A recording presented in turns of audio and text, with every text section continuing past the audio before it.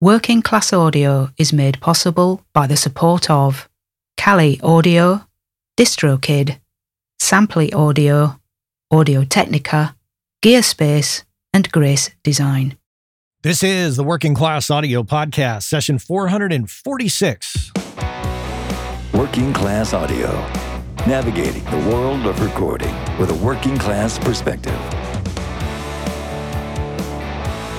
Here's your host, Matt Boudreau. Thanks, Chuck. Hey, everybody. Welcome back to the Working Class Audio Podcast. This is session 446 you're listening to. My guest today is Grammy-nominated recording engineer and mixer Andrew Oedel, who is the owner of Ghost Hit Recording. We're going to talk all about his journey with not only his career, but also with Ghost Hit, and talk about the ups and the downs of running a recording studio. Looking forward to having you hear that. Andrew Oedel, coming up here on the Working Class Audio Podcast. Grab your coffee cups, friends. Let's talk about my new machine. I know this is me sounding like a little kid, so you'll have to excuse me, but I got a new M2 Max 14-inch MacBook Pro. It is to replace the aging 2017 MacBook Pro that I've talked about on the show off and on for probably a couple years.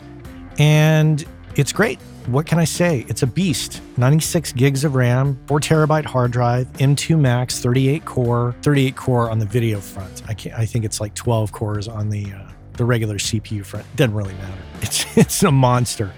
Fans don't come on. It's pretty amazing. So let me tell you a little bit about some observations in the process of getting it fired up. So many of you, I think, would be tempted to use the migration assistant or a time machine backup to get a machine like this up and running quick from an old machine. But the fact of the matter is I was coming from an Intel machine from 2017, and not only is it a different architecture, but a lot of that software has newer versions out that are more geared towards working with the M2. So I opted to just do fresh installs on everything. And I had been consulting with my friends over in the Dolby Atmos Mixers Network, in particular Dave Fredman, former WCA guest Dave Fredman and I were texting, and I was asking him some questions, like, hey, what about preference files? Is there a trick that you use to bring over particular preferences? And he essentially just said, no, man, look, it's like a new thing. And for him, he likes to reevaluate and analyze why he does the things he's doing. And to him, it's like fresh start is the name of the game. And as he said, normal the board, pull the patch bay kind of concept. And that just really fired me up. So I thought, all right, I'm going to just do it all fresh, exactly like that. There's a couple preference files I had to bring over for sound ID reference from SonarWorks, of course. My profile of my stereo setup in here I have stored, so I wanted to bring that over so I didn't have to recalibrate that. But here's some observations for you, some things I noticed. I made a spreadsheet of everything I needed to bring over and links to everything. I moved pretty quick and just knocked it all out, one piece of software at a time. There's still a couple outliers, but that's okay. For the most part, Logic and Pro Tools are totally running and all the plugins are running. There's some plugin manufacturers that maybe you bought a plugin from them and they used a system of selling you that plugin that essentially would send you an email with the link to download. And that download eventually would expire. And that's one way of doing it. I found that to be a challenge. And fortunately, in spite of it being the weekend, the people I reached out to were able to get back to me and give me new links, which was great. But it's a little bit of a hassle. It's first world problems, right? Not going to complain too much, but it is an observation I had, as opposed to companies that have product management software where you download like a primary piece of software and it's got all of your purchases and you can authorize those plugins on the machine. So that was pretty simple. And then there's the few plugin companies that just you log into, go to my account, you find the download and you find the auth number, whatever it is. Obviously, anything on an iLock, you just go download McDSP, right? Colin's got it dialed in. You download all your plugins and I've got all my authorizations on my iLock. So that totally works. So that was an observation. Another observation, I talked about Synology. I do have a Synology NAS, but I also have a NAS that sits in our living room. It's made by Drobo. had a little trouble with Drobo in the past with one machine, got rid of that. And now I have this machine. It's an older machine, but it's loaded up. It's got 15 terabytes of storage space in it and redundancy, and it's pretty cool. Unfortunately, the Drobo company is not providing service or support anymore. I'm not really sure if they're bankrupt or if they're going out of business, but the website's up and you can download drivers, but you're not going to get any support for anything new. So I was able to squeak in and get mine to work, which is great because I really enjoy having it as another storage space. It's another level of redundancy. But bear in mind, if you run into Drobo products from here forward, you may have a problem. You may have a migration forward problem. And I'm going to have that problem here at some point in the future. So at some point I will get rid of the Drobo, but for now it stays. I'm looking at it on the desktop, so it's functioning.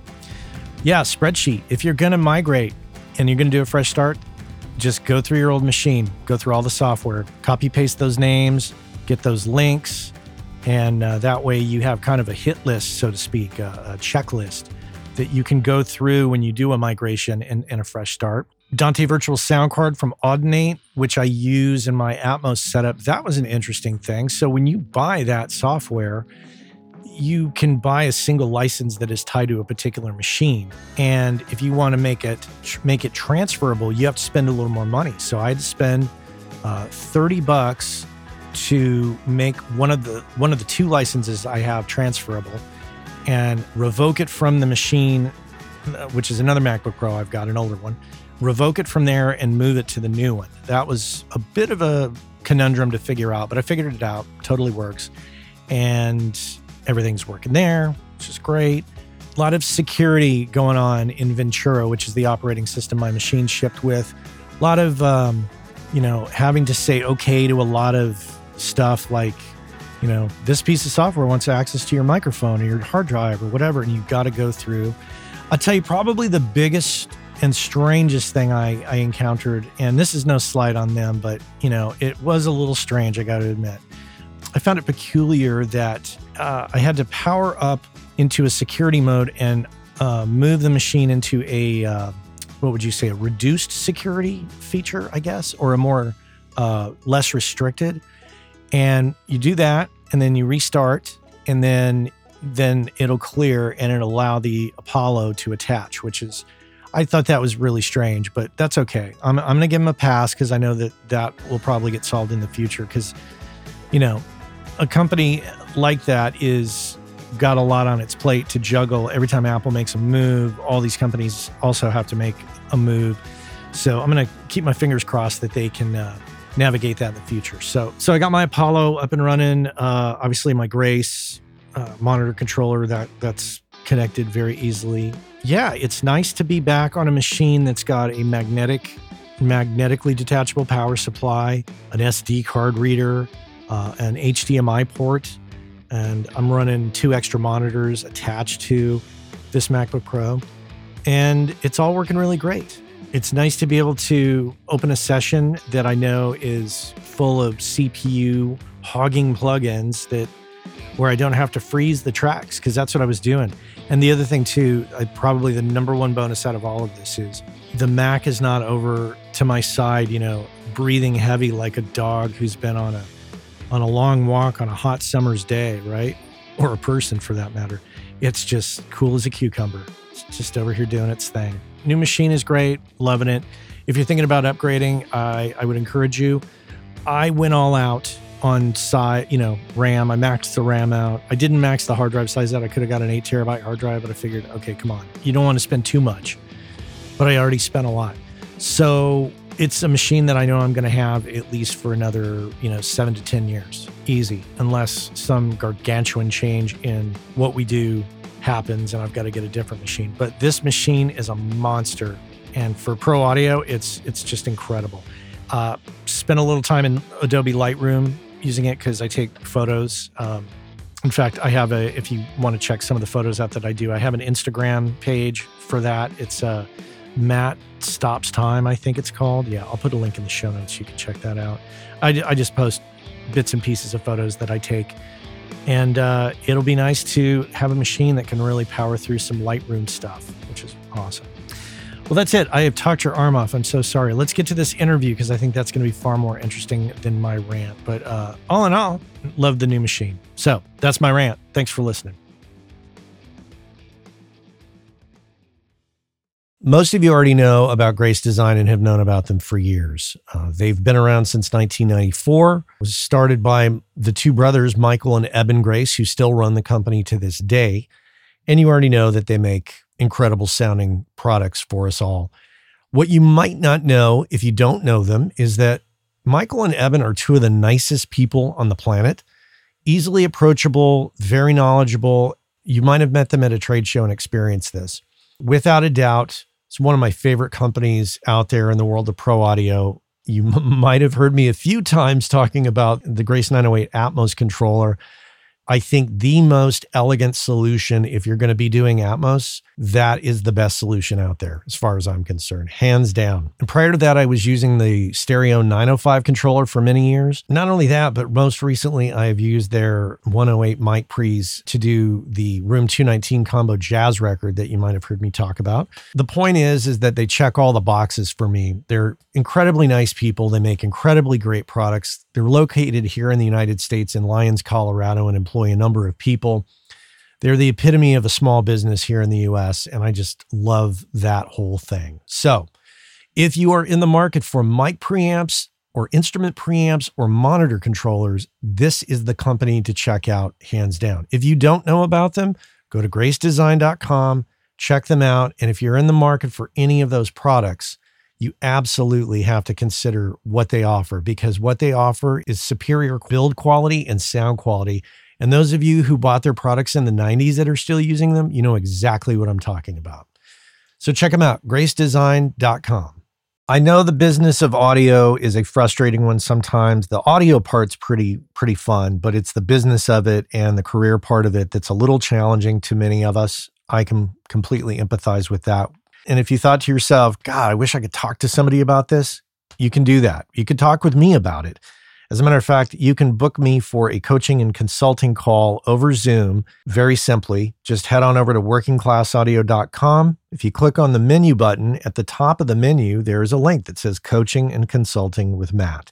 Super simple. Click on the link, book me in for an hour on a Zoom call, and we will discuss your particular situation, and I will help you get refocused, re-inspired, and figure out what is the best path forward for you. If your situation requires a little more extensive conversation, we can absolutely book a series of calls. And like I say, get you focused and get you moving forward.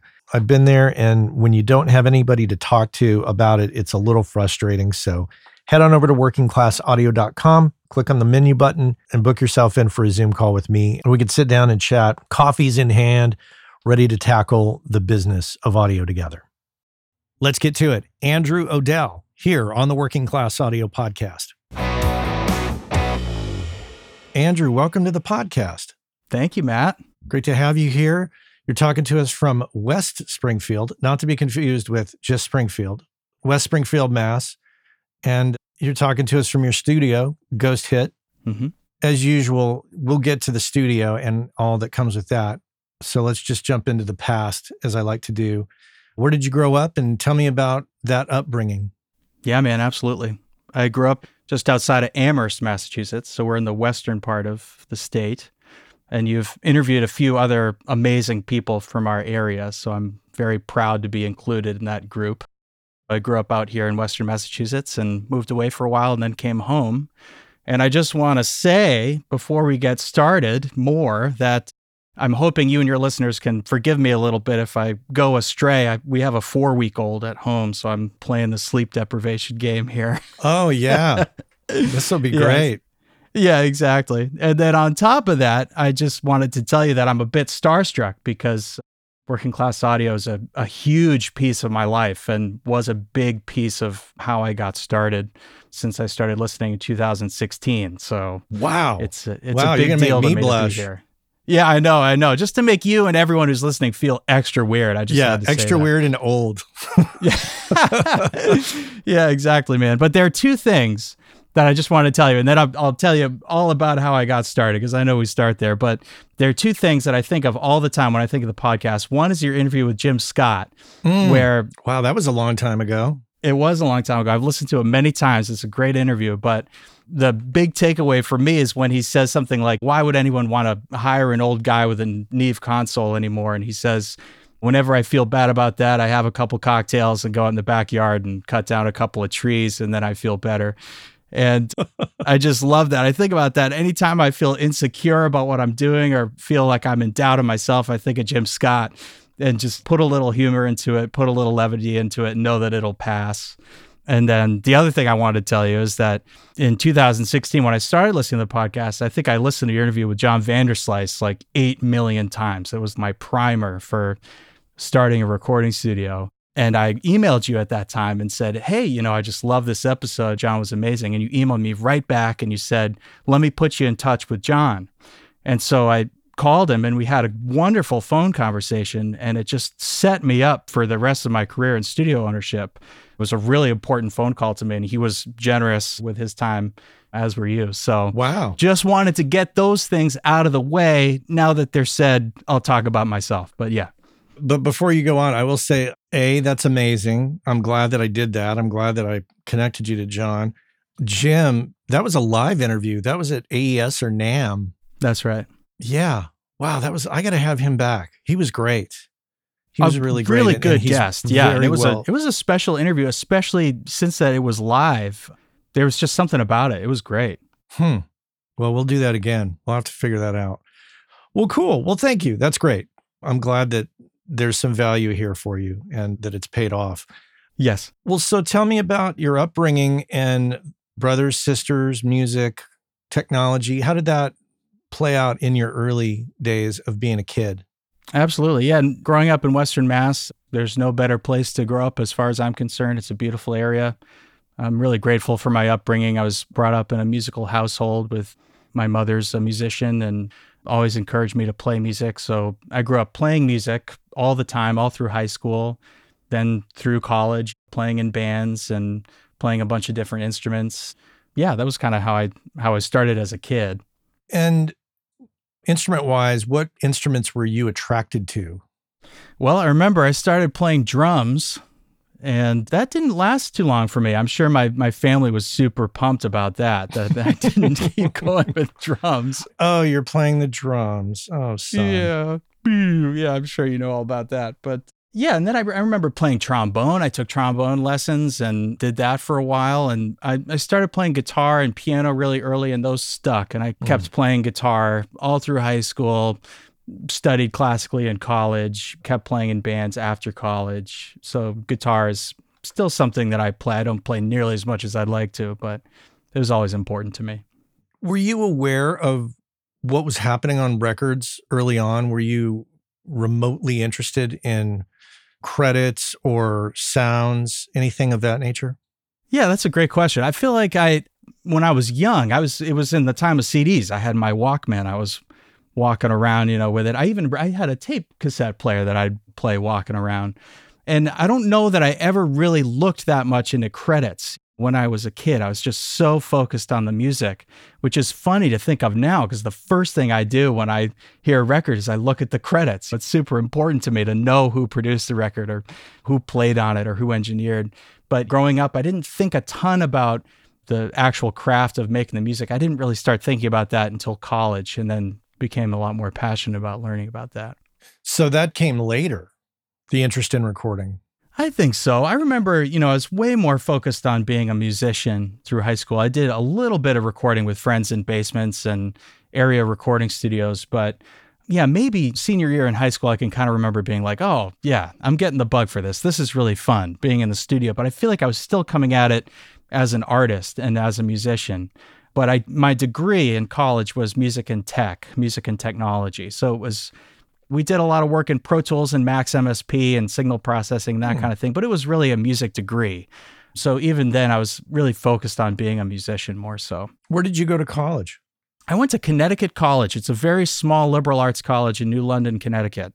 And the music program was probably like 15 or 20 kids, something like that. Wow. But it was cool because I made it what I wanted it to be. And probably about halfway through college, I realized I just want to be in the studio recording myself. So halfway through, I just sort of talked to all the professors and was like, this is really what I want to do. And they kind of let me tailor my major towards that. So what did that mean? Did that mean changing the direction of the major?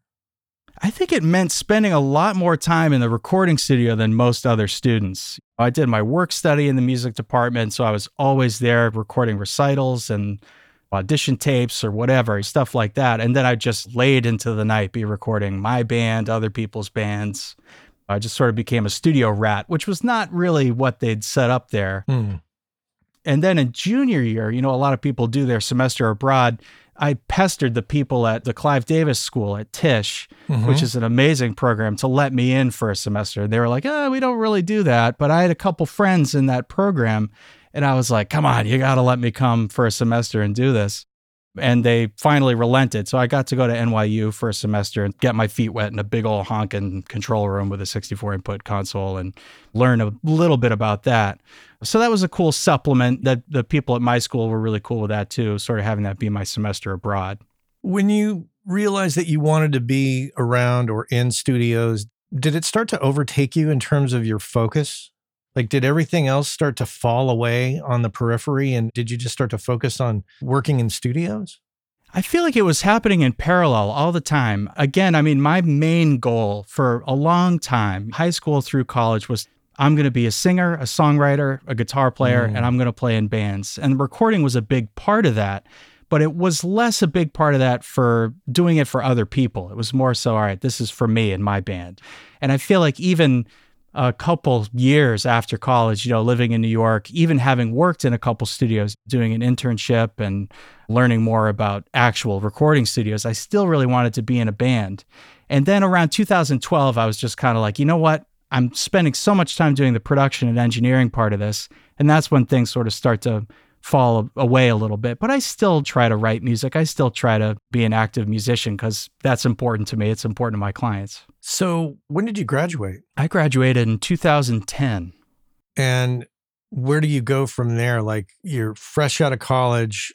Where's your head at that moment? Well, I did 2 internships actually when I was at NYU for that semester. During the day, I was working at a record label called Engine Room Recordings. I don't think they have a label anymore, but they do have a studio, a pretty nice one in Manhattan called Engine Room Audio, I want to say. Really cool spot. But they ran a record label there for a while. So I worked behind the scenes business stuff. And then at nights, I'd go work at Avatar, which is now Power Station. And that was kind of like total ass kicker, really learning how to be functioning in a recording studio. Super humbling. The assistants there who I was working for were amazing people. And I'm still in touch with them all the time. And that was in 2009. So it's amazing that we're still in touch. But after having those experiences, leaving college, I just wanted to be in the city. So I was in New York for a couple years, still working a little bit in recording, but mostly as a client. I'd book Avatar for my band, or I'd book one of the assistants who had gone out and been a freelancer. I'd book him to mix my record for a couple weeks. It was more so as a client, but I'd always be watching what they were doing and thinking about the production and engineering. But that was really the first 2 years out of college, was just focused on trying to play music. And I feel like the turning point was around 2012 when I was starting to help a couple other people make their record. I was getting a little bit down in the dumps about where things were going with my own career. I know this is kind of a theme. You talk to a lot of audio engineers who start as musicians, and it's like, well, I started to realize it was going to take a lot of work to be a really good musician, and I was starting to feel that way a bit myself. So 2012, I moved out of New York, moved to Connecticut, and started freelancing pretty much full time. And it's been like that. It's 11 years. Was that tough to survive? It was, yeah. There are a lot of people who start in audio where they don't have to really worry about surviving per se, which is why I think this podcast appeals to me a lot, because no one's going to make this happen except for us. I had a bit of a safety net, but I had to work. I had to work every single day. Yeah. And that meant casting a wide net on the kinds of things I was working on. So I went back and worked at my alma mater for a couple years, running their recording studio. So I could work with some clients, but I was also doing some live sound. I was doing some archiving stuff, doing recitals, doing whatever it is that they needed me to do. So that was important. And I learned a lot doing a lot of different kinds of things. So survival was definitely difficult. I remember, oh my God, when my wife listens to this, she'll think this is hilarious. But when we first started dating in 2012, I was working at an FYE at the local mall. Do you remember FYE? It was like a record store. What is that? It was like a record store, like a proper record store. Okay. I'm sure it's not there now, but it was around Christmas time and I really needed some extra cash. And they had me dress up like an elf to like welcome people to the store. So to my wife, then girlfriend, I was like, hey, I'm this cool rock star guy, recording people or whatever. And then I texted her a picture of me in my elf costume. And that kind of slowed our relationship down for a while. She was a little less interested in me for a few weeks, I think. She probably became a little concerned. Just a little concerned. That's what you have to do, though. You got to work the part-time gig. So I did a few things like that, but really spent a ton of time audio engineering at that point. That's interesting. So you said something there about, I'm this kind of rock star recording music kind of guy. Was that your perception of yourself, or was that how people referred to you? I say that more as how I feel like I was perceived at that point. How I feel like I am is I'm a customer service person. So a couple of the jobs that I did after college and through college even, I was working telephone customer service. I was doing telemarketing, or I worked for a company that did like VIP packages for big music festivals and coordinated with their guests about their lodging and what they were up to. So yeah, I always lead with a customer service thing. So I feel like I'm just kind of a geek, really. Not so much a technical geek, but just a geek for working with people. And I kind of dropped any desire to be a rock star or be on the stage. I think last time I was on a stage, I almost threw up in the bathroom. I was so nervous. I haven't done that in a while. So yeah. Don't do that. No, thank you. Yeah. I ask because sometimes as I interact with, whether it's other parents, meaning other parents in the schools that you meet via your kids or whatever, and in conversation, some people will kind of bring it up. They'll be like, so, and you can already hear it coming. It's like a torpedo off in the distance about to hit the submarine. It's like, oh, here it comes. Here it comes. Yep. And they're like, so you're kind of a music person. And like immediately you're like, yeah, kinda, Oh my God. And exactly. I've always felt a little like awkward about it, but at the same time, it's like, okay, I'll engage. I'll tell them what I do and how my world works. Obviously, there's people that are far more successful than I am that can really tell some stories, I'm sure, but it is exactly. That's why I probe a little deeper on that. Yeah, I have to tell you real quick on that. I remember my high school sweetie, her mother, we were all sitting in their living room and she asked, this person's going to be applying to this college. This person's going to be applying to this college. And where are you going to go to school, Andrew? The School of Rock and Roll? Oh. And I'm so glad that she said that because I get to tell that story. It cracks me up every time. Yeah. Eye roll. Wow. All right. So the elf job clearly didn't work out long-term, fortunately. Yeah. At that time, you're doing these other jobs and trying, you're doing the customer service thing. You're dressing up as an elf at the holiday at the record store. Like, were you personally getting a little down on yourself about the trajectory of things? Or did you think, no, this is cool. This is short-term. I got a plan. I never worried about how things were going to pan out. I think it's just, I was pretty young at that time. I was in my 20s. I'm just kind of not thinking about too much. I'm not thinking about family yet. I'm just out on my own. I was really focused on making records with clients. So even though there were hours spent doing jobs for money, I was still reaching out to bands all the time, bands that I'd gigged with, new bands that I heard and just reached out to. And I was renting this small cabin on the pond. It was the music department secretary's family's summer home in Connecticut, the music department at my alma mater down the street. And I'd bring bands over there and just set up shop for as long as they could stay and record. So I was always hustling new work. Even if I couldn't get studio time at the college's studio, I was always home recording just always focused on making records at that point. So where do you take that? Where does it progress from there? Well, I did that for a couple years. And then in 2014, I was really interested in moving back to Western Massachusetts because I love this area a lot. And I moved back home with my then girlfriend, now wife, who's also from this area. And in 2014, I got a job as a staff engineer at a local studio. Really beautiful studio, Neve console, great mic collection. And they were kind of like, hey, man, giving me like the small town vibes. Like if you go to a big studio in New York or something, you come there with your resume and you look good and you want to do an interview. And they were just kind of like, who are you? You know, like, where are you coming from? What's your deal? And I'm like, I'm an engineer. I've made some records. I'd love to work here. And I could tell they weren't going to give me anything. They weren't going to give me jobs. They weren't going to give me a job there. So I just kept playing the networking game and brought as many bands in as possible. And I just told the studio, hey, can I at least try to bring some clients? And if I get comfortable in the room and you trust me, can I bring in some clients? And they were like, sure. And that started a really good 2-year relationship where they did start giving me some jobs and I was bringing in jobs. And it was a great place to cut my teeth. I feel really positive about that. Do you think that their hesitancy in the beginning was because of your age or that you hadn't been in the area for some time and they didn't know you? Like, where does that stem from, do you think? A lot of it, I think, was due to my age.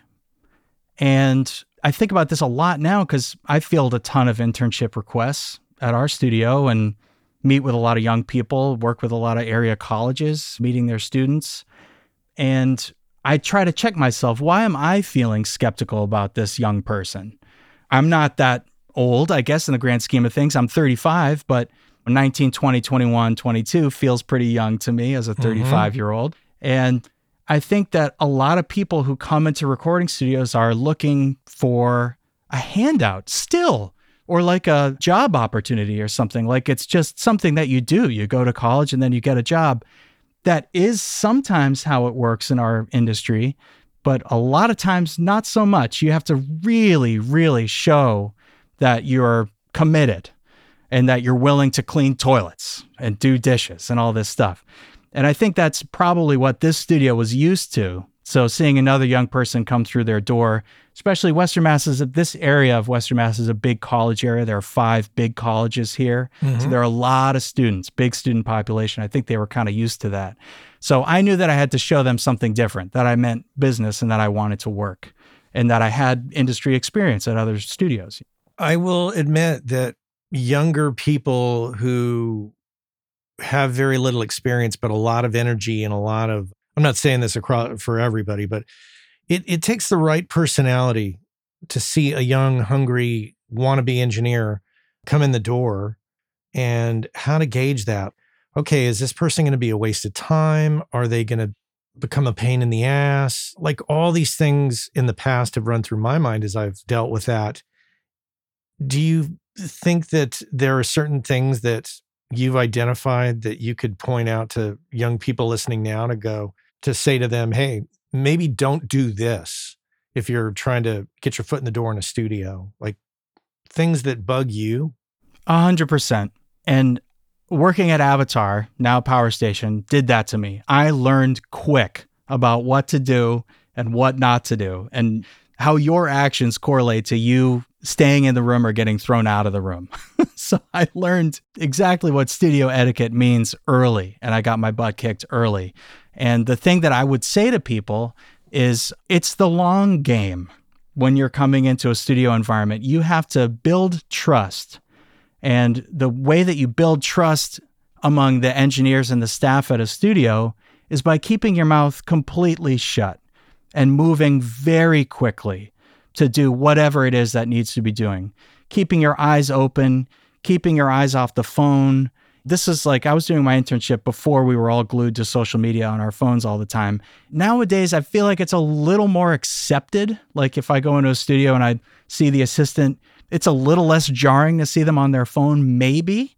But I think at the highest level of what we do in our gigs, it's like, especially if you're an assistant or an intern, you have to keep your eyes open and be running around to do whatever it is that needs to be done next. Being really proactive is the biggest thing. If you see a little bit of dust or a cup. Oh, Leslie Brathwaite. Oh, the I know exactly what you're talking about. The Leslie Brathwaite story where they would put a cup on the ground and see who picked it up. That really resonated with me. Oh, me and that's too. it. Like that all the way. I would say this to the younger crowd listening. If you want to know a little bit about studio etiquette and like how to be of service in the studio, watch a movie like Goodfellas. Watch a mob movie. Watch how the younger people coming into the mafia, how they survive amongst the mafia bosses and the captains and et cetera, like watching that. I don't know why it's taken me this long to figure it out, but Ray Liotta from Goodfellas just flashed across my brain. And really that's what it is. It's keeping your mouth shut, being ready, doing whatever they ask you to do within reason, obviously. And just being of service and doing that for a period of time until you build the trust and they're willing to take you up the ladder. Absolutely. That's exactly it. And one other thing I would add is just the rewards that you get from that kind of behavior, or remembering those points that you just mentioned when you're going into a professional situation in a recording studio. The rewards are huge and they come quicker than you might think. I remember even in just a short time at Avatar, like the assistants would call me in after the session and we'd pull everything up on the console and have a couple beers that the band left and just solo stuff out on the desk. And they trusted me to do that and not blow it, by telling everybody about that experience. So the rewards that you get from remembering those things that you mentioned are big and they come quick. Set up the timeline here for Ghost Hit and your time at this other studio that you're at. Absolutely. So started working at this other studio in Amherst, Massachusetts in 2014. Then in 2016, a friend of mine who's a really talented musician and producer connected me with this Bay Area MC, rapper, spoken word artist named George Watsky. And George's usual engineer wasn't available to make this record. He got like a really awesome tour managing gig and he was not interested in engineering a record at that moment. So I did some demos with George. He came out to Massachusetts because he's got some friends out here. And we did a couple demos. And after doing that, he was like, hey man, you want to just come do the album? And I was like, okay, I don't know that I've ever worked on like a really long project like this before, because we were talking about working for a couple months. And so I told the studio that I was working, I was like, I think I'm going to go out and work on this record for a while. And I don't know when I'm going to be back around. And they're like, okay, no problem. And I just sort of went and worked on this Watsky record. And it was amazing, man. We did a week in New York. We did 3 weeks in LA.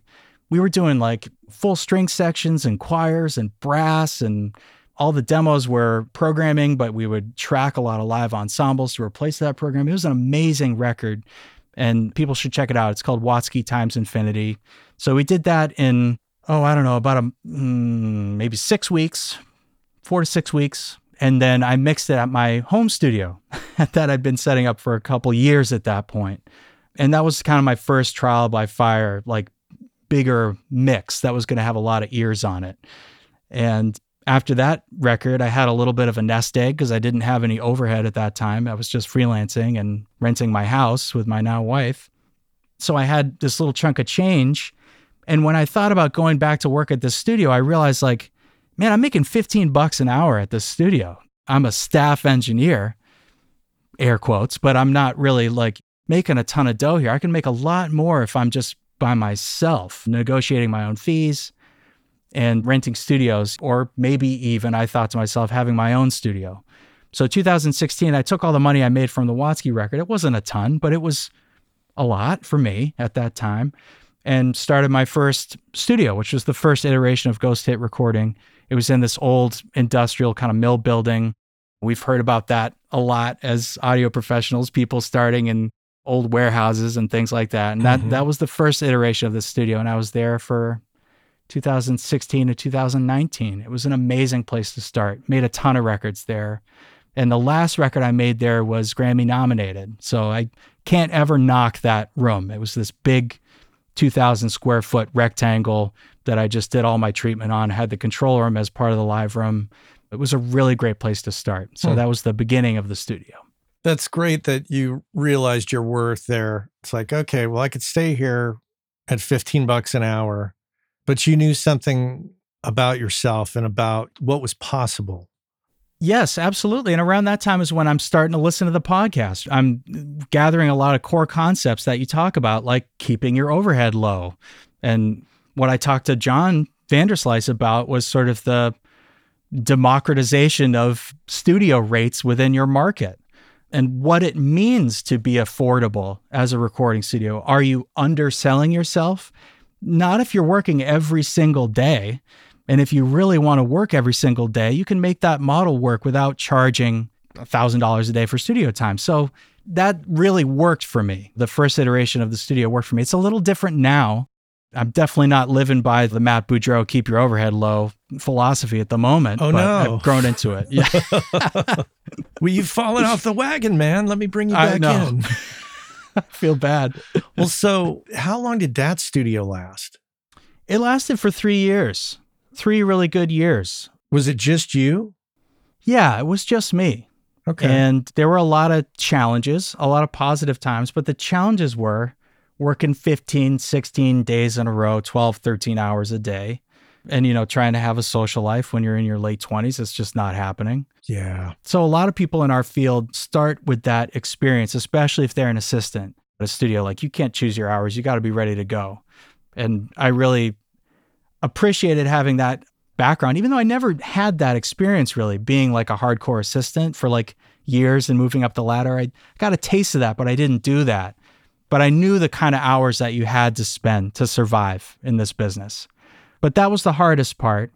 The other tough part was the building. I mean, it was beautiful, the room I was in, but it was an active shipping and receiving warehouse. So a lot of forklifts beeping, a lot of trucks outside, and that was difficult. So I remember, again, that last record that I did, which I'm super proud of, the last record I did in that studio, we were dealing with trucks beeping and loud music outside on the street. And I was like, you know what? I'm really proud of this album, and I'm not super proud of this client experience right now.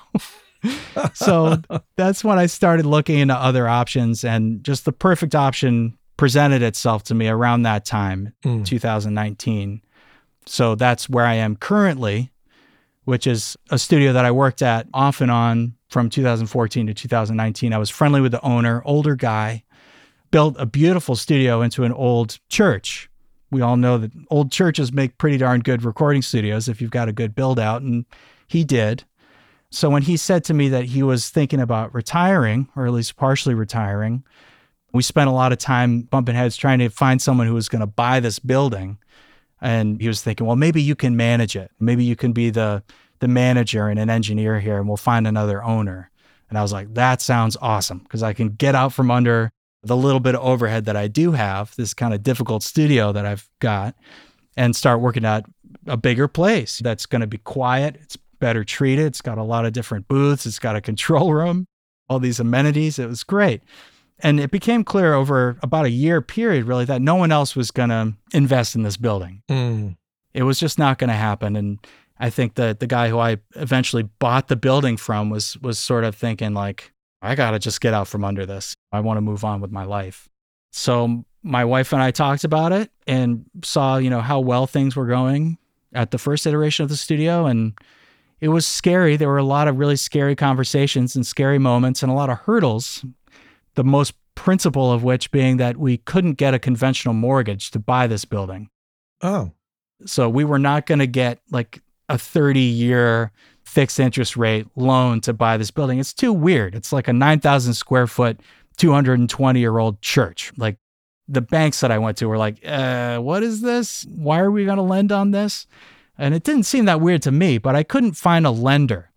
So it took me getting a commercial loan with an SBA 504 loan, which is a federal program through the Small Business Administration, to buy this place. And we successfully closed in January 2020 with 2 mortgages with some pretty serious terms on those mortgages. So I had a moment of weakness a couple years ago and forgot all my Matt Boudreau teachings. And now here I am with my 2 mortgages. But so far, so good. Right. But you're investing in an asset. Yes. So that's a little bit different than consumer credit card debt of like going over to Reverb and going hog wild, right? That's true. So are you saying it's 2 mortgages on the building? 2 mortgages just on the building. So I've got a Sweetwater credit card that I always keep pretty racked up, but I don't have any other big loans on gear, for example. Okay. I've just got the mortgages on the building. So, okay. And now the way the real estate market has gone, particularly in our area, it was a good investment. It was definitely a good investment. The challenge was the timing of that investment. As I said, we closed January 2020 and had an amazing February 2020. And then things were a little different starting March 2020. Yeah. Okay. Interest rate wise, did you have the same interest rate on both the loans? No, the SBA 504 we closed at market rate at that time, which is a good rate. We're talking, I think it's around 3.8. Okay, something cool. like that. But that's for less than half of the purchase price. So a little more than half is a commercial loan with a local lender that is variable. And when we closed on that loan, it was 5%. And they give you these options. They're like, okay, you can have it be 5 years at really low, or you can have it like 10 years, like kind of in the middle, or you can have it be really high for 20 years because it's a 20-year term. Oh, it was interesting. And I remember I've got some friends who work in finance, and I was like, what do you think about this? I don't know what the hell I'm doing. What do you think about this? And they were like, play the middle of the road. Get the term where your rate's kind of in the middle, but it's for a longer term. And right now I'm glad that I did that because I'm coming up on another 2 years here. And then we'd be talking maybe around double the rate. That's scary. Even with all the costs of this building are going up right now. And I don't know if I can handle a big interest rate hike on that mortgage right now. Well, so I think the Fed has got, I can't remember where the interest rate's at right now, but if I'm right, for your variable rate, as the Fed raises the interest rate, or do you see that immediately reflected in your rate?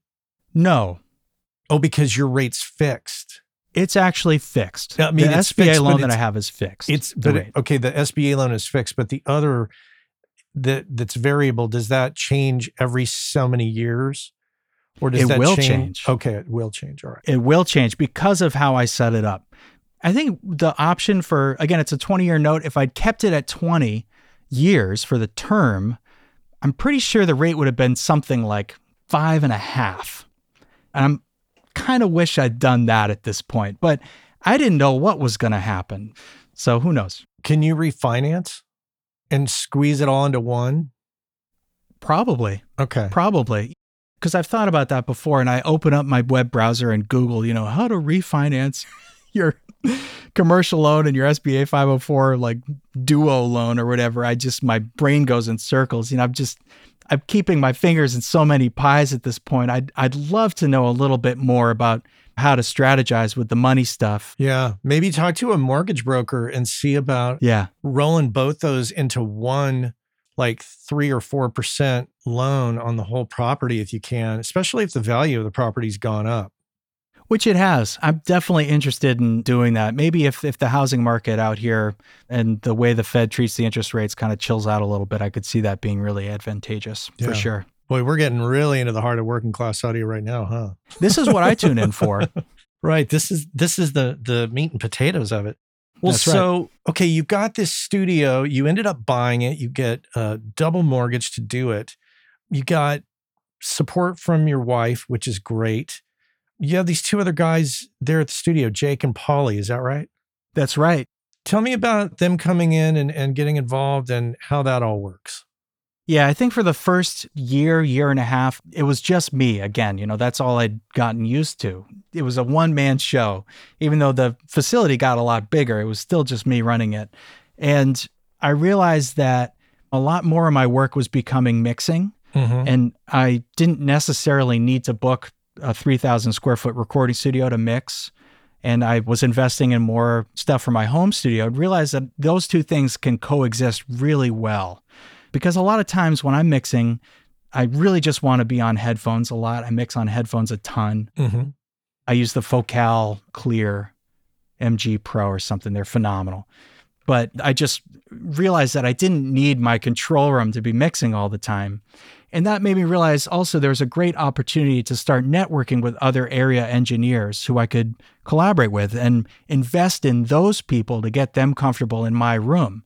And so far, I have to say, I'm glad that they can work here because the studio's booked more and I'm working here less, which I love. It's great after all those years of tons of days of long hours.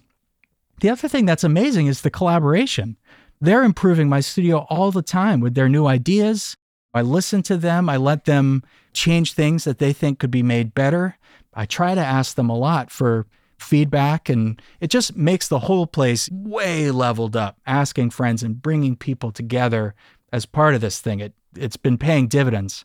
But these two particular guys are phenomenal engineers in their own right. They're not assistants. They're not interns. I think either of them is as good or better an engineer than I am. So yeah, check out our website, listen to their work. They're phenomenal. So moving forward, bringing more engineers in, is that the game plan? Yes and no. I think we're at a place now where I feel really good about the balance. Right. So when I say the balance, I mean like the balance of time available. So there's definitely been times when I'll get a booking inquiry for a band that I want to work with, and I'll look at the calendar, and the calendar's booked 2 or 3 months out. Right now, if someone hits me up and says, I want to book a week at the studio to make a record, we're looking at the end of October. So that's the challenge when you have a lot of people booking the room. Because it's only one control room, right? That's right. So it's one control room, one live room, and then we have 2 apartments in the building, which are beautiful. And we have those now just for visiting clients. And that's a big part of our draw. Hey, our friends over at DistroKid have created the DistroKid app for Android, which allows you to do some key things such as check your stats from Apple and Spotify, edit release metadata, upload new releases, and a host of other features. And remember, WCA listeners get 30% off your first year at DistroKid. And if you just head on over to workingclassaudio.com/WCA30, you can follow the link, get your 30% off, and be off to the races. So check our friends out at DistroKid and make sure and get your 30% off by going to workingclassaudio.com/WCA30.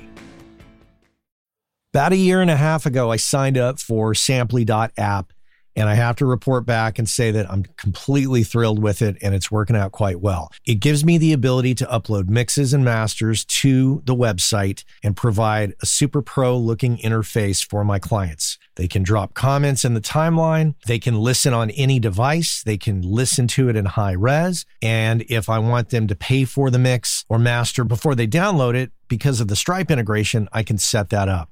There's also Dropbox integration, which allows me to quickly create a folder in my Dropbox, which automatically syncs with Samply, makes it much more simple. You should check it out for yourself, but there's a deal to be had. So use the code WCA20. Go to Samply.app or Samply.app, use the code WCA20, get 20% off, and you'll be off to the races. It's a fantastic tool that I think you're going to enjoy and will definitely make you look a lot more pro when you're delivering files to clients. Skip that whole business where you send it to them over Dropbox. That looks totally amateur at this point. Use Samply.app and use that code WCA20, and I think you're going to be really thrilled. Samply.app. Check it out. So how much of your business involves people staying long-term and using those apartments? A big portion. Okay. It's a big deal for us. And that's something that's new and old at the same time. We had half of the first floor of the building as client accommodations for a long time. It's been that way since the guy who we bought the building from built everything into the church. He built these 2 beautiful apartments in and had one just for clients. And the other, he and his wife actually lived in. Beautiful place.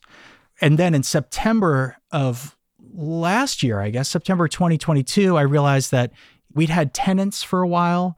And while it was working out okay, like having permanent tenants, I just didn't love splitting my focus. I didn't love thinking about someone's user experience living in my building and thinking about my clients upstairs and how those 2 things interacted. So I talked it over with my wife and we realized that that should also be client accommodations. Now I'd say it's booked a lot. I think there are some months where every single day someone's staying here and working here. There are some months where every single day is booked in the studio, but only half of it is booked downstairs for the accommodations. But it's a big deal. And we work with people from all over the country because we're able to offer that as sort of part of a package. And that's led to relationships with two amazing producers who we work with a ton, who can now show up and do amazing work pretty much on their own. And those people are Alan Day, who plays in a band called 4 Year Strong, absolutely amazing musician and singer, guitar player, songwriter, great producer. He's in the hard rock world, but works in a bunch of different genres. And he really does bring in acts from all over the country. So the fact that we have the accommodations for his artists is a big part of the reason why he comes, because he wants them to be comfortable. And same goes for Mike Sapone, who's been an amazing ally to this studio in the last year. And if anyone's not familiar with Mike's work, please look him up. He's responsible for sort of the breakout Taking Back Sunday and Brand New records. Another amazing music maker who's been coming here in part because of the accommodations, because we can make his clients really comfortable while they work here. Do you take an approach with this apartment studio thing where, like, if a producer calls and says, hey, I want to bring a band in, do you help project manage? Like, okay, the band's going to stay here. Here's where you can eat. Here's where you can get groceries, to make sure that their stay is a smooth one. That's exactly what I do. And I really treat it that way. And you can tell, I mean, the people really appreciate it. They appreciate having the information. I use Gmail email templates a lot. So I just have a template for like, go here to eat and get groceries. Here's a bunch of information on the apartment. You never have to feel like, where's the toilet paper? Where's the towels or anything like that? I have one sheets in the apartment, but to me, coming from a customer service background, it's about those details. And, you know, even Alan has said it to me before. He'll come in a couple hours early before his clients arrive and I'm cleaning the toilets in the apartment. And he's like, wow, you're really going there for this, huh? You know, I don't know if my clients care that much about how clean you're making this place. He's looking at the beds and I'm like, well, I care. You know, this is what's giving me peace of mind. I want to know that they're taken care of. It's a hospitality industry in a big way. Well, you know, and I also think about, I think this is like the second time in the last several episodes I brought Steve Albini up in terms of how things are run. So I think he's got lodging at electrical, but they charge, I think it's like a small amount extra on top of the existing studio rate. Have you ever thought about that, or do you just try to rope it all into the same thing? That's exactly how we structure it. It's a fee. Oh, it's an extra fee. Okay. It's an add-on. The way that we price it, the way that I try to price it is like, have it be significantly less than a hotel or Airbnb that's comparable in any way. Yeah. So we're kind of advantaged out the gate because of how nice these places are. We're super fortunate that the guy who we bought the building from did such a beautiful job with these apartments because they're stunning. If you were a rock band and showed up to make your record at the studio, the reaction that I get from these people is like, oh my God, like, what is this place? Like, they're almost a little weirded out because it's so nice. Because of how nice it is. You know, they're picturing like a bunk room. Like, there are all sorts of pictures on the website. So it's not like a guarded secret or anything, but it's something that I want to charge for. I don't charge a premium for it, which is why it works. It's affordable. The rate to book the studio is affordable, way more affordable than comparable studios in our area, I feel. And I know that because when I can't book a project here, I've got to call somewhere else. I want to book a week of studio time. What can we do? Right. I mean, it's anywhere from $1,200 to $1,500, $1,700, $2,200 a day. That's without me getting paid. Evan Bakke, who you talked to, who's a good friend of mine. Okay. Yeah, he's an incredible guy, amazing engineer. Oh, that's right. I think it was Evan who recommended you. Oh, thank you, Evan. You are such a sweet person to do that. I really appreciate it. But Evan's incredible. And he runs Power Station New England, which is an unbelievable facility. And coming from Avatar, I walk into that room and it is piece of wood for piece of wood, Studio A. It's freaky, man. That studio is unbelievable. And Evan has completely, when I was in college, because I went to college maybe 15, 20 minutes away from Power Station New England. That's right. And at the time, I mean, it's part of a larger, at least at that time, it was part of kind of a post-production facility, big sound stages and stuff like that. And then nestled into it is this kind of nondescript building where you walk in and it's like you're walking into Manhattan in 1975. It's incredible. But Evan, since that time, it has made it such a viable option. And when I was in college, I think it was kind of not the priority. And now you go there, the gear is top notch. Evan's so good about all the maintenance and making sure that everything's taken care of. He comes at it with the same thing that I do, which is customer service, customer service, customer service. So, like I would love to work there more. I've worked there 2 or 3 times, but I mean, to be honest, it's an incredible caliber of facility. I think their rates are fair for what they offer, but it's still not always what my clients can afford. Right. Which is dumb. And I stand corrected. I got to give credit where credit's due. Evan's great, but it wasn't actually Evan that recommended you. It was Alan Evans, who I think very highly of, who's been a guest on the show a couple times. So anyway, thank you. Yeah. Thank you, Alan. Yeah, I met Alan recently. I've been a Soul Live fan since high school. They were a big part of my musical upbringing. And to meet him in the context of my studio and I can barely get the word out, as a peer. Oh my God. Am I peers with Alan Evans? I don't know. But he's such a sweet guy and an amazing talent. And I felt a little sheepish because I've got a Soul Life poster hanging in one of the apartments, and I was giving him and his wife Kim a tour. And I was like, oh yeah, that's my Soul Life poster. And he was like, it's right funny on. with Alan. I never met him in person yet. I feel like a bond with him. Like we've known each other for years, which is funny. So he's got that innate ability to make you feel like you've known him for a long time. He really does. Yeah. Yeah. Friendly guy and super talented. Thank you, Al. But I will put a link in the show notes, both to Evan and Al, so people can check them out. Well, so it's interesting. Speaking of both of those guys, I mean, those are 2 people who, well, in fact, Al just stopped doing his studio. Like, he's changed his whole way of doing things. Evan, of course, I've talked to extensively. In fact, was advising them on their Atmos install because they kind of duplicated what I have in my space. Great. Do you seek out other studio owners to talk about, like, well, how are you doing it? Like, how does this work for you? All the time. And not much as I'd like to. I was just talking to Alan about this. It would be really cool to get a group together with some regularity. I know you do this yourself with a couple groups, right? Yeah. It's like, I've got my Atmos group. I've got my Friday morning mastermind group. I love it. I've got my Golden Gate Mixers group. Yeah. Right. And that's great. That's really appealing to me. I'd love to do something more like that because you learn so much in such short spans of time from talking to other people in your area who do what they do. You're like, oh, I didn't think about it that way, or I haven't tried that. But I try to stay in touch with other studios. There are some beautiful studios out here within an hour of our location. And I'd like to go back to being a freelancer sometimes. I love my studio. I think it's phenomenal, but it's really fun to go other places. And I'd like to do more of that. It's just the budget's not always there when you have overhead like I do. Yeah. Well, okay. So you're in a position now with, you said, a 4-week-old?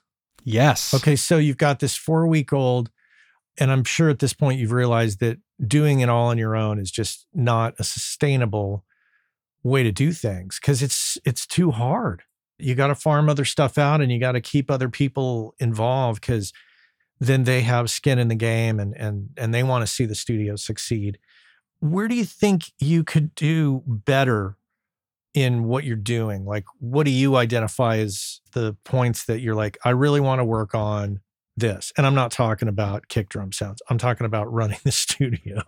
Exactly. It's so funny. I'm at a point now where it's like the last thing that I'm interested in, this is a terrible thing to say. I'm going to say it anyways. The last thing I'm interested in is like kick drum sounds or snare sounds or electric guitar sounds. Because a lot of the times these days, I'm just wearing my business owner hat.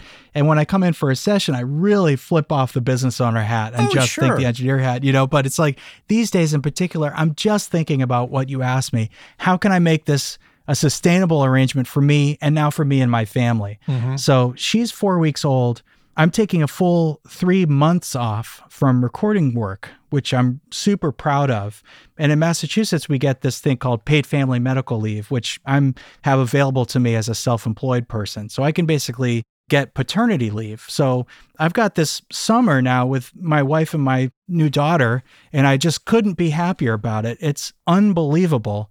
And yet, especially this week, I get up in the morning and the first thing that I'm thinking about is I can't imagine what it's going to be like when she's 3 months old and I'm working in the studio and I'm coming up on hour 11 with my rock band in the studio, and I'm thinking about her and her mom at home and how I could be helping them. So it's led to a lot of reflection at this point in time about how can I have the same standard that I have when I'm at the studio every single day? How can I apply that going forward without me being present every day for the same number of hours? So the answer to that is bringing in more help. So I've hired a cleaning person who I pay way more than I should. Her rates are very fair, but just like for my business model, I'm big on the cleaning. So I have someone else who comes in and helps with the cleaning. I've got the other engineers, so I'm continuing to invest in their experience so that they feel comfortable and really excited about bringing their acts in here. So those are the two biggest things. Like, start thinking about systems, ways that I can spend more time away from the studio, but feel confident about the user experience, and then investing in other people who do my job so that I can feel not as bad about not being here every day. Because I want to work less. That's going to be the goal for a long time.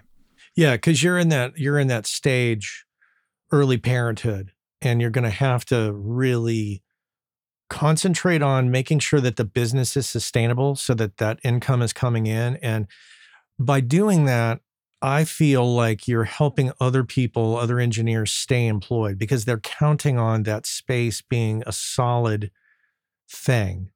I think you're in a great position. I know that 2 mortgages at the rates that they're at and the variable nature of the one is a little scary. But back to the original thing, I think that like you're in a great position to have that as an asset that's only going to grow over time. So this is the time to really figure out those systems. And I'm sure, as you said, you're taking this time off, and it's a great time to distance yourself a little bit so that you can like think, how can I make this really work for me and for everybody else in the group? Like, right. Do we need to bring in another person? Is there any other gear we need to buy? Is there any gear we need to sell? Exactly. Question though, there's times when those apartments are sitting empty, are they not? That's true. Okay. So I'm just sorry. I don't mean to take over your interview, but here's a couple thoughts for please. you. One is, to me, the most obvious is maybe you try to gauge the calendar of who's coming in and who's not coming in, and then make those apartments available on Airbnb. Yep. For limited dates. The other thing too is to, on a case-by-case basis, maybe set up a couple of modular mix room type situations so that maybe it's a bunch of tube traps or something and a little mix rig that somebody can be in there and they can mix, and it can be torn down at a moment's notice because it's modular, so that you could say, hey, come in on a daily rate and have a great room to mix in with these 2 apartments. Dude, I'm not bullshitting here. The working class audio primer continues here because I hadn't thought of that about making it modular. In my mind, it was always one or the other. I've got accommodations for clients or I've got Studio B. I decided to go against the Studio B vibe because of the investment, what it would actually take to build rooms downstairs. And I hadn't thought about make a modular rig, like portable tube traps. Great idea. And this does happen a lot. Alan Day, who I mentioned, who works here a lot, he usually brings someone with him to guitar tech and to assist and to do drum editing. And a lot of times we'll set him up downstairs. So that flow is already kind of clear to me what that could be like. And I think that's a great idea. Just have it be, move it into the closet, pull it out of the closet. Simple as that. And charge something, but it's less, obviously. It would be so easy to do voiceover down there, for example.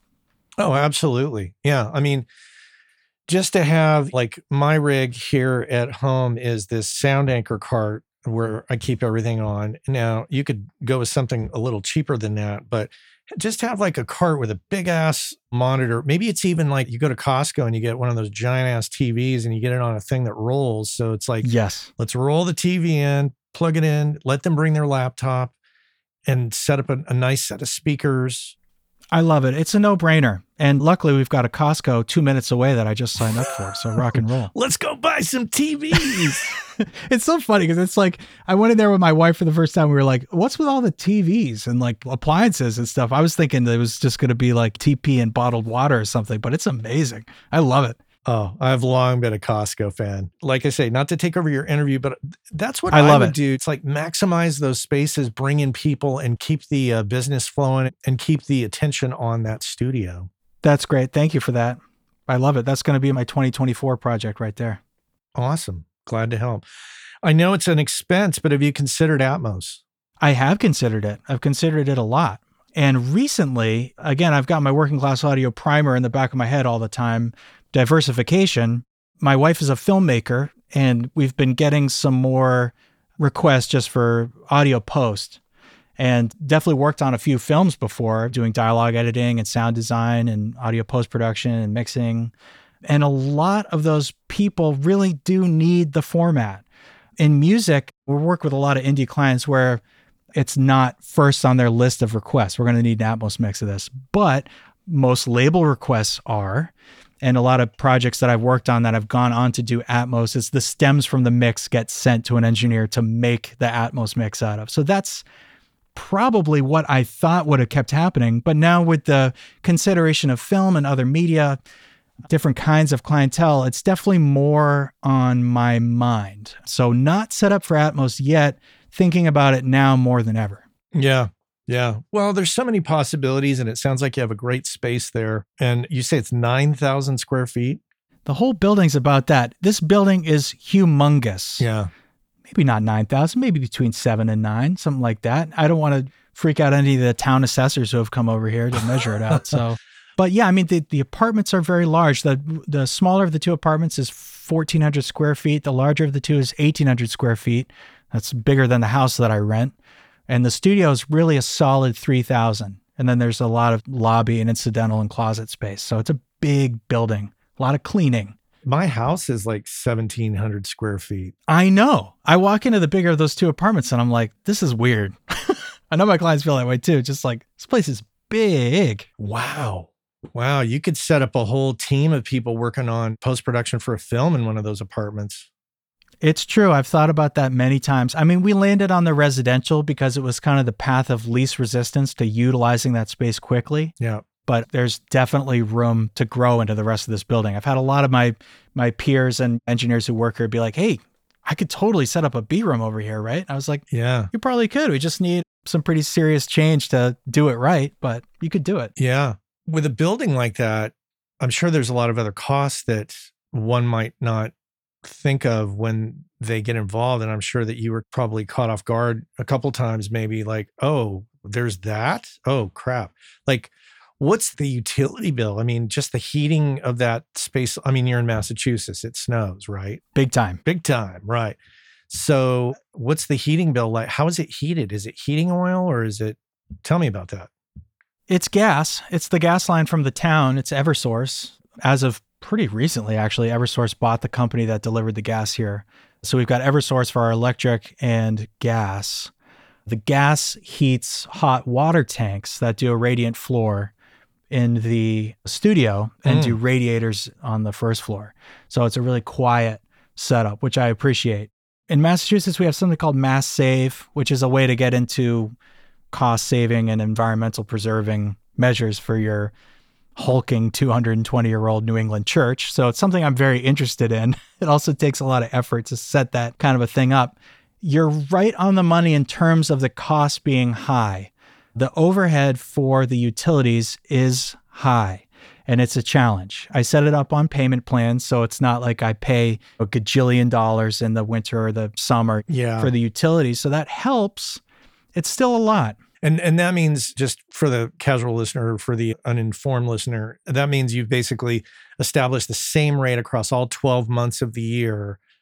So it kind of averages out. So you're not like hit with like a $4,000 bill one month and a $400 bill 6 months down the line. That's exactly right. So that definitely helps out a lot. I think the other things that were kind of hidden when we bought the church is, one thing was, this is a historic building. It's part of a local historic district in West Springfield, and it's kind of a revered building. It was built in 1800, and it was kind of the first meeting house in West Springfield. It's up on top of this hill. It's a very visible structure. The people who live here really care about it. And for years, they'd been trying to get the place fixed up. And me fixing up this property was a big part of me getting the loans that I got, because my lenders looked at the state of the building and they said, you're going to have to take care of that paint. You're going to have to take care and make sure that the steeple of that structure is sound. So that was always on the table. We had it taken care of by a CPA grant, which in Massachusetts, we have something called the Community Preservation Act that you can adopt by town. And West Springfield's CPA, they do like parks and rec, public housing, historic preservation, projects like that. So property taxes from the town feed this pot. And the Historic Commission had been wanting to get their hands on this building for a long time. And I talked to them about it at length before closing the sale of the building. So they were already briefed about what my intentions were. And we put in a ton of money. After I wrote a grant, I'd never written a grant before, but I wrote a pretty substantial grant to repaint the building, make sure that the structural integrity was sound, and take care of everything on the laundry list that my lender had wanted me to take care of. However, this was the unforeseen part, is that what happens when you make major improvements to a very visible, beloved structure in a town, the town assessor comes by, right? So we've substantially improved this building. People drive by all the time and they shout to me like, great job painting the church. It looks beautiful. We love this so much. And what happens in reality is that the town then comes to me and says, hey, we're going to have to take your property taxes up. Your assessed level of this building is now much higher than what you bought it at. You're going to have to pay more in tax. So I have no problem telling you now, I pay more in property tax for this building than I do in rent for my house outside of Northampton, Massachusetts, which some listeners may realize the rental rates out here are bananas. Wow. So it's tough. Does it work? Yes. Am I freaked out every day about it? Yeah. But we make it work. Yeah. Okay. Wow. Holy shit. Sorry, a lot to unpack there. No, You're my therapist for the day. No, I know. It's for those that think when you see a church like that, like, oh, let's make a studio. Like, these are some factors, because it's not just like an industrial building off in the distance that nobody's paying attention to. It's a church buildings, no matter what your religious views are a significant and important part of the landscape of many places. And a derelict church is not acceptable to a lot of communities for a good reason too. So yes.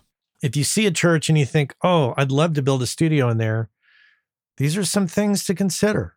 Absolutely. I mean, I did a ton of due diligence on this building, and I still came up with some things that took quite a bit of time and energy and money to remedy. So there's always going to be something there that you're going to have to overcome. It's not easy. That said, I'm super grateful that we got that grant. I'm super grateful that the town was interested in the way that they were, because it was a good investment. I just have to keep telling my jaded self that it was a good investment, and I'm proud of it. A couple other thoughts, and we can go into detail this offline if you want, but if it were me in your position, I think I would consider everything we just talked about as possibilities for business. But at the same time, if I had the opportunity to have a space like that, how big's the live room? Is it pretty big? It's huge. Yeah. Is there an opportunity to create like community nights where like you show like kids movies or something and you invite the public in at a low cost and sell popcorn? That is totally an option. That was on my list of things that I really wanted to do, was open up to live events, community events. And I have to say, just the trajectory of how this place has gone is so interesting, because as I said, we really started operating right in the beginning and the thick of COVID. And any thought that I had about community events went right out the window, and it just became studio time, studio time, studio time.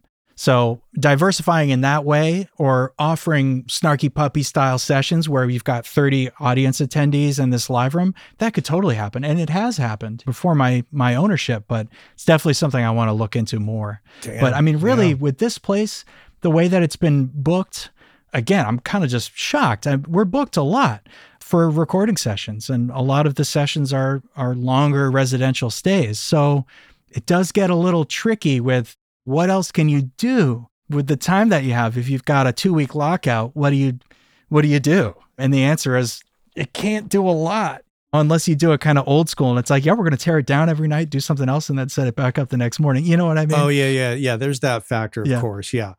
You'd have to like find the dead spots and then announce. Exactly. Oh, hey, we're free this weekend. Everybody come over and pay $5 to come and watch Finding Nemo and eat popcorn. I know it. There's a good lawn space, and we're right on a very creepy cemetery. So maybe it could be good for a drive-in style thing. Wow. Especially around Halloween. Then there's all the expenses that come with that.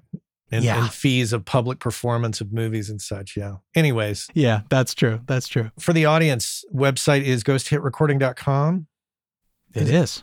And then one other thing that I wanted to mention to you, Matt, is that speaking of diversification, I really do want to get more into the audio post work that I've been doing. And I'm going to be starting a separate company just for sound for different types of media, including film. And since my wife and I are so plugged into that world right now, it seemed to be the right time to sort of make a different entity for that. So we're starting a company called Hollow Mountain Sound and Score. The website for that is going to be up soon. Just forgive me with a couple of temp bits of copy here and there and some temp images, but hollowmountainsound.com is going to be the website for that. That's great. And just one last tidbit to throw at you, maybe consider space for podcasters in your community, because yes, that's so easy to do. 100%. And that is on the website right now. When we hop off, I'll send you the URL and give you the passcode. And by the time this interview comes up, I'm sure I'll have it live. But there's a whole section just for podcasts. And I've done a lot of audiobook work and would never not want to do that. I find it to be really fun. So yeah, definitely doing audiobooks, doing podcasting, doing commercial work, doing all that kind of stuff. And that's going to be part of this company. Yeah. Wow. Well, great to meet you. And I know it's turned into part psychiatrist session and part. That's why I show up for my WCA. Well, fantastic. I'll put all the links in the show notes, and audience, be sure to check it out. And man, I wish you nothing but luck. And if I can be of any assistance in terms of bouncing ideas off of, you can always reach out to me for sure. I really appreciate it. Thank you. Yeah. All right, Andrew, you take care. You too. Thanks, Matt. Our friends over at Cali Audio have just introduced the brand new LP UNF system, which is meant to give you everything you need from a studio monitor in a package that you can basically set up anywhere. And the system is specifically designed for your desk. So no matter how else you're using your desk, reflections from the drivers to the desk to your ears are accounted for, giving you a perfectly clear picture of your mix that you can rely on to translate well. Whether you're putting them on stands behind your desk, on a desk away from walls, on a desk against a wall, on a desk on speaker stands away from the walls, there's a number of configurations, and they have settings on the back to accommodate all of that and more. And if price is a concern, never fear. They're priced at $299. That's right, pretty affordable. Head on over to caliaudio.com and check out the new LP UNF. Andrew Oedel here on the Working Class Audio Podcast. Thanks so much for being here with me today. If you did enjoy the interview and you like the show in general, head on over to your podcast aggregator. Leave us a 5-star review if you can. You know, I would love that. I would greatly appreciate it, and it really helps the show out. But that's all for me today. I want to thank the crew. That includes Anne-Marie Plo in the editing, Cliff Truesdell on the Working Class Audio theme song, and Mr. Chuck Smith at the top of the show with that lovely voice. Connect with me on LinkedIn. Feel free to email me, matt@workingclassaudio.com. And until next time, take care. Hey, I know many of you are aware of this, but for those of you that aren't aware, Working Class Audio sponsors the forum over at gearspace.com called Audio Life. And quite simply put, it's a place where audio professionals can go to talk with other audio professionals about things other than audio gear, including life hacks, work-life balance, health and hearing loss, if you want to talk with other audio professionals who can identify with what your lifestyle is like and how it relates to things going on in the world outside of audio, this is a great place to go and check out. So head on over to gearspace.com, check out Audio Life, many of the same topics that we discuss here on the show on gearspace.com. So check that out.